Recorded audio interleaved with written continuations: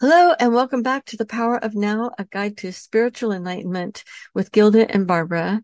Today, we're doing a book study on A New Earth, Awakening to Your Life's Purpose, written by Eckhart Tolle, and we hope you have your copy so that you can follow along.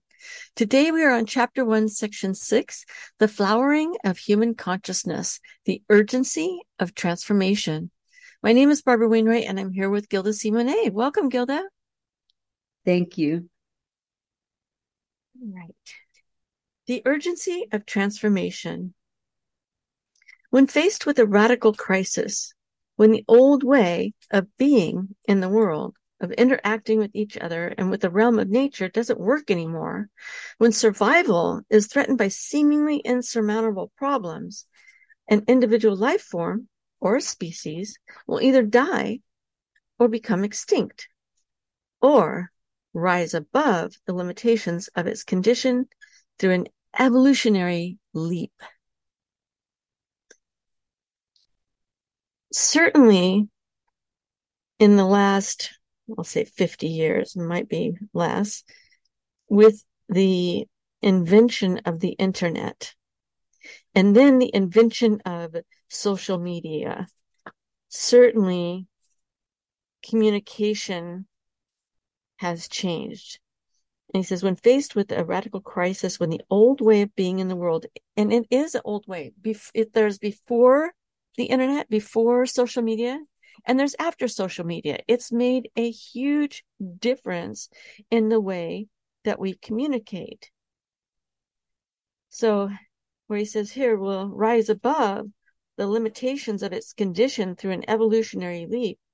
I feel like as a species, with our ability to communicate real time with anyone, anywhere on the globe, we have definitely made an evolutionary leap. It is believed that the life forms on this planet first evolved in the sea, when there were no animals yet to be found on land. The sea was already teeming with life.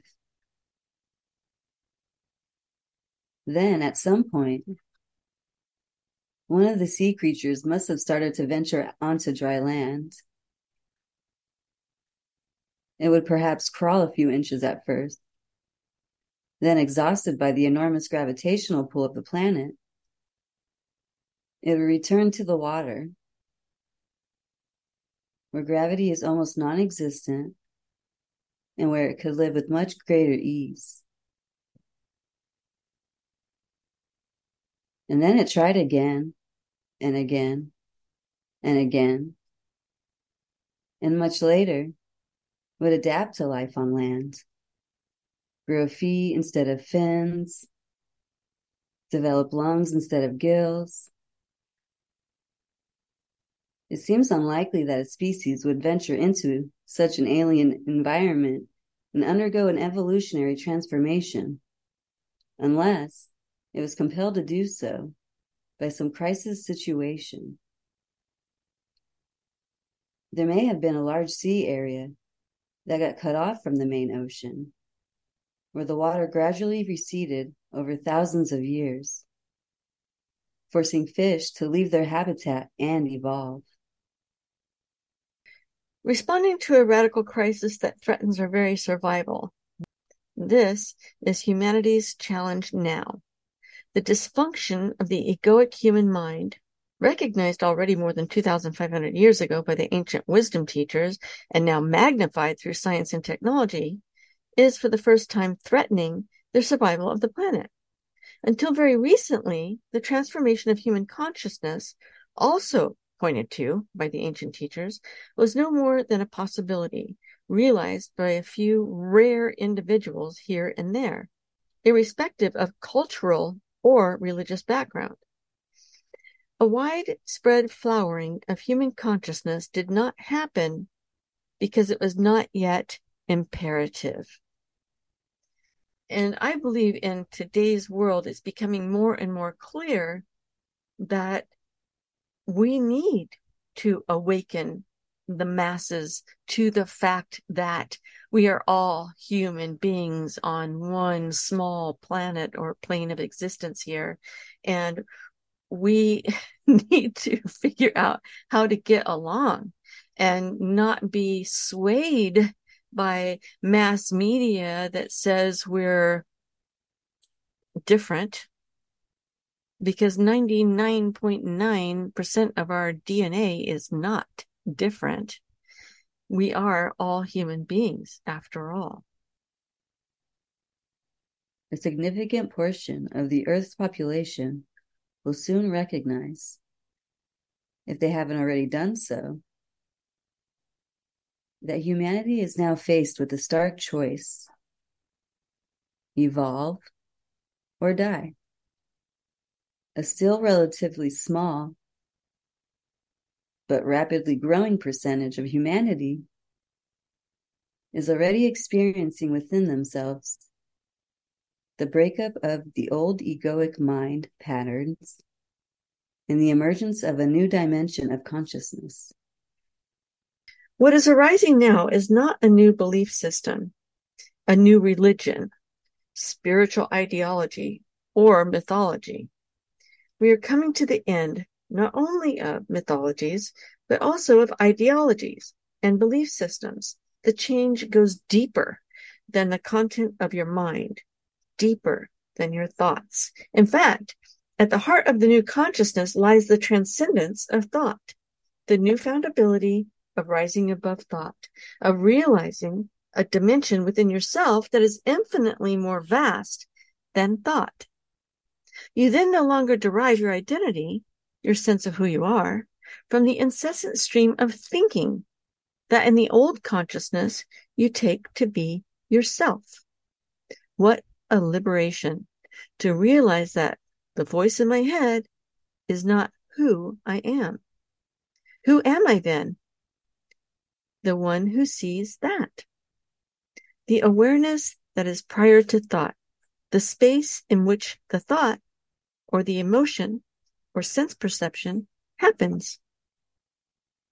What I believe he's talking about here is the recognition from individuals that we have an inner world as well as an outer world. And our inner world is so vast, to explore what's within seems like would take an infinity. And yet, going within connects you to all that is, to the infinite supply of love and compassion and oneness and wholeness and joy. And it is so liberating to take a deep breath and go inside and tap into all that is. The all that is that's there, that's infinite in its supply, that's infinite in its depth. And the joy that comes through when you tap into that space within. It's so natural and fulfilling. Right. So I love that, because I feel like once you realize that there is a voice in your head, which is really just, I guess, your thinking mind or your egoic mind, once you surpass that, you kind of start to feel and see and experience the joy in life and all the unconditional love that just like pours through. I think it's so beautiful. Ego is no more than this: identification with form, which primarily means thought forms. If evil has any reality, and it has a relative, not an absolute reality, this is also its definition: complete identification with form. Physical forms, thought forms, emotional forms. This results in a total unawareness of my connectedness with the whole, my intrinsic oneness with every other, as well as with the source. This forgetfulness is original sin, suffering, delusion.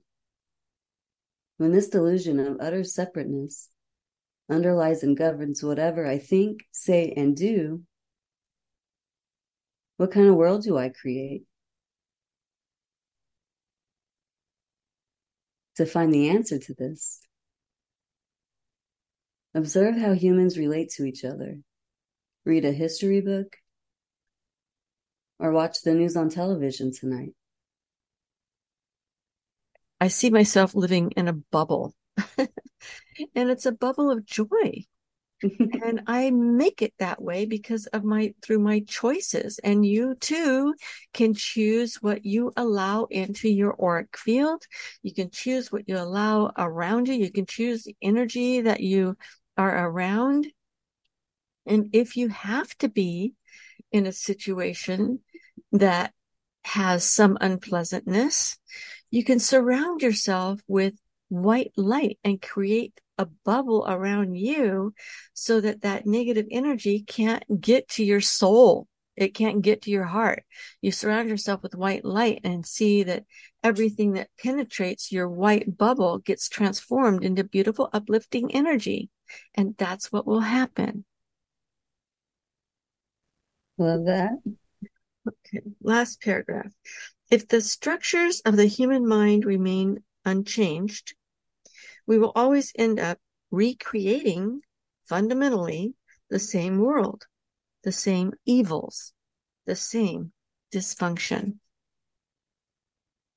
So that's why I say, tap out. you don't need to stay in it. If it's an unhealthy situation, if it's a situation where you're feeling frustrated and anxiety, get out of it. Do something, make a change. Don't stay stuck. Figure it out. Figure out how to get out of it. Go, leave it, move into an environment where you are surrounded by people that are uplifting, inspiring, cheering you on for what it is that you want to do or create in the world. Be surrounded by people that are also doing what it is that they love to do, that are living a life of joy and happiness, doing what they want to do, bringing joy to others in the world. That's why I feel so blessed to do what I do, which is I train and certify life coaches. I get to work with people that love to help people. It's beautiful being able to do that. And I give them tools so that they can turn around and help others live a joy-filled, purpose-filled life. I feel so blessed. If you're doing something, if you have a job that isn't fulfilling like that, think about it. What steps can you take to get out of that dead end situation, which is most likely causing you to feel discouraged, disheartened, and stuck? What steps can you take to get out of it? Maybe it's something as simple as becoming a life coach so you can turn around and inspire others to live a life that they deserve. Meanwhile, you're living a life that you deserve. And that's just an example. There's lots of other opportunities out there to be of service, to spread joy wherever you are. Becoming a chaplain, becoming a minister is another way to turn around and give back to the world. Becoming very wealthy so that you can turn around and share your wealth with others and lift them up. Think of other ways that you could turn around and live a joy-filled life rather than living a life of frustration, angst, and anxiety because you know in your heart you're not where you're supposed to be. Get out of it. Figure out what steps you need to take and then just little by little, start making steps in that direction. Take baby steps, whatever you need to do to change your situation so that you can live an inspired life. And then in turn, you'll inspire others to do the same. I feel like sometimes even just being, sitting in stillness can bring that light. And then when you go out into the world, you're carrying that light with you because it's inside and it's just shining. You can do it that way as well. Absolutely. Absolutely. Sometimes that is the best course of action. Yeah. Be still, go inside, take a deep breath, and wait for the answers to come. Because those answers, when you're checking in into your higher guidance, your intuition, those answers are spot on. Those are inspired answers. Call it divine guidance. That's what's there to help you get on track with your highest, best purpose in life. Right. And that's why I feel like it's important to be aware of your ego and your thinking mind so that you're able to know, like, okay, like I'm actually tapping in here. This isn't just some like egoic, like ideation, if you will. Right. I think one of the ways that you can tell the difference between the egoic mind and the divine spirit or your intuition is your divine guidance will never say, you should go, bah, bah, bah. It'll never happen. Oh gosh. But your ego's all day long. Oh, you should do this, or you should do that, or you could have done this, or you could have done that, right? Shoulda, woulda, coulda. That's the Yeah. ego mind. Identifying the divine mind or the divine guidance. How does it come to you? I pretty much, it depends. Like, if I want something or like if I need like an answer, Mm-hmm. I like ask the universe like to show me like the answer to whatever the question is that I have. And then I just kind of let it go. Nice. And then it just kind of pops up. Yes, that's wonderful. Like asking for a sign. If this is okay, I've done this before. If this is the direction that is right for me, the direction that I should go in, give me a sign. And then I get the sign and I go full bore ahead with what it is. Same. Yes. So that's a great way to know. Ask for a sign and you will receive a sign and you can be specific on what the sign is. That's a great way to know if you're on the right path. Yeah, and have it be something that only like I like to do that sometimes because I remember one time I shared with somebody like one of my signs, if you will, and Mm-hmm. they like would purposely like put them in front of me and they would like misguide me. Oh So no. sometimes it's kind of fun to just keep it to yourself, like your signs, just keep it between yourself and the universe or, Absolutely. God or whoever you're. Because if you start to run it by somebody else, their ego might get in the way. 100%. Yeah. Even if they have the best intentions, and they think they know like what's best for you or whatever, like sometimes it's like best to just kind of do it your own way. Yeah, I think that's very true. It's something that it's between you and your higher power and it's not really for anybody else. Yeah, I mean, like after like when it all like is said and done and it happens, for example, like yeah, it's fun to talk about. Oh yeah, like this has happened to me. Well, that's the end of this section. And again, I trust that you're getting value from these episodes and this information. And I hope that you are on a path where you are sensing and feeling your light and your connection to all that is. And this information should be confirmation for you that you're on the right path. Until next time, we'll see you next week. Bye. Bye, everyone.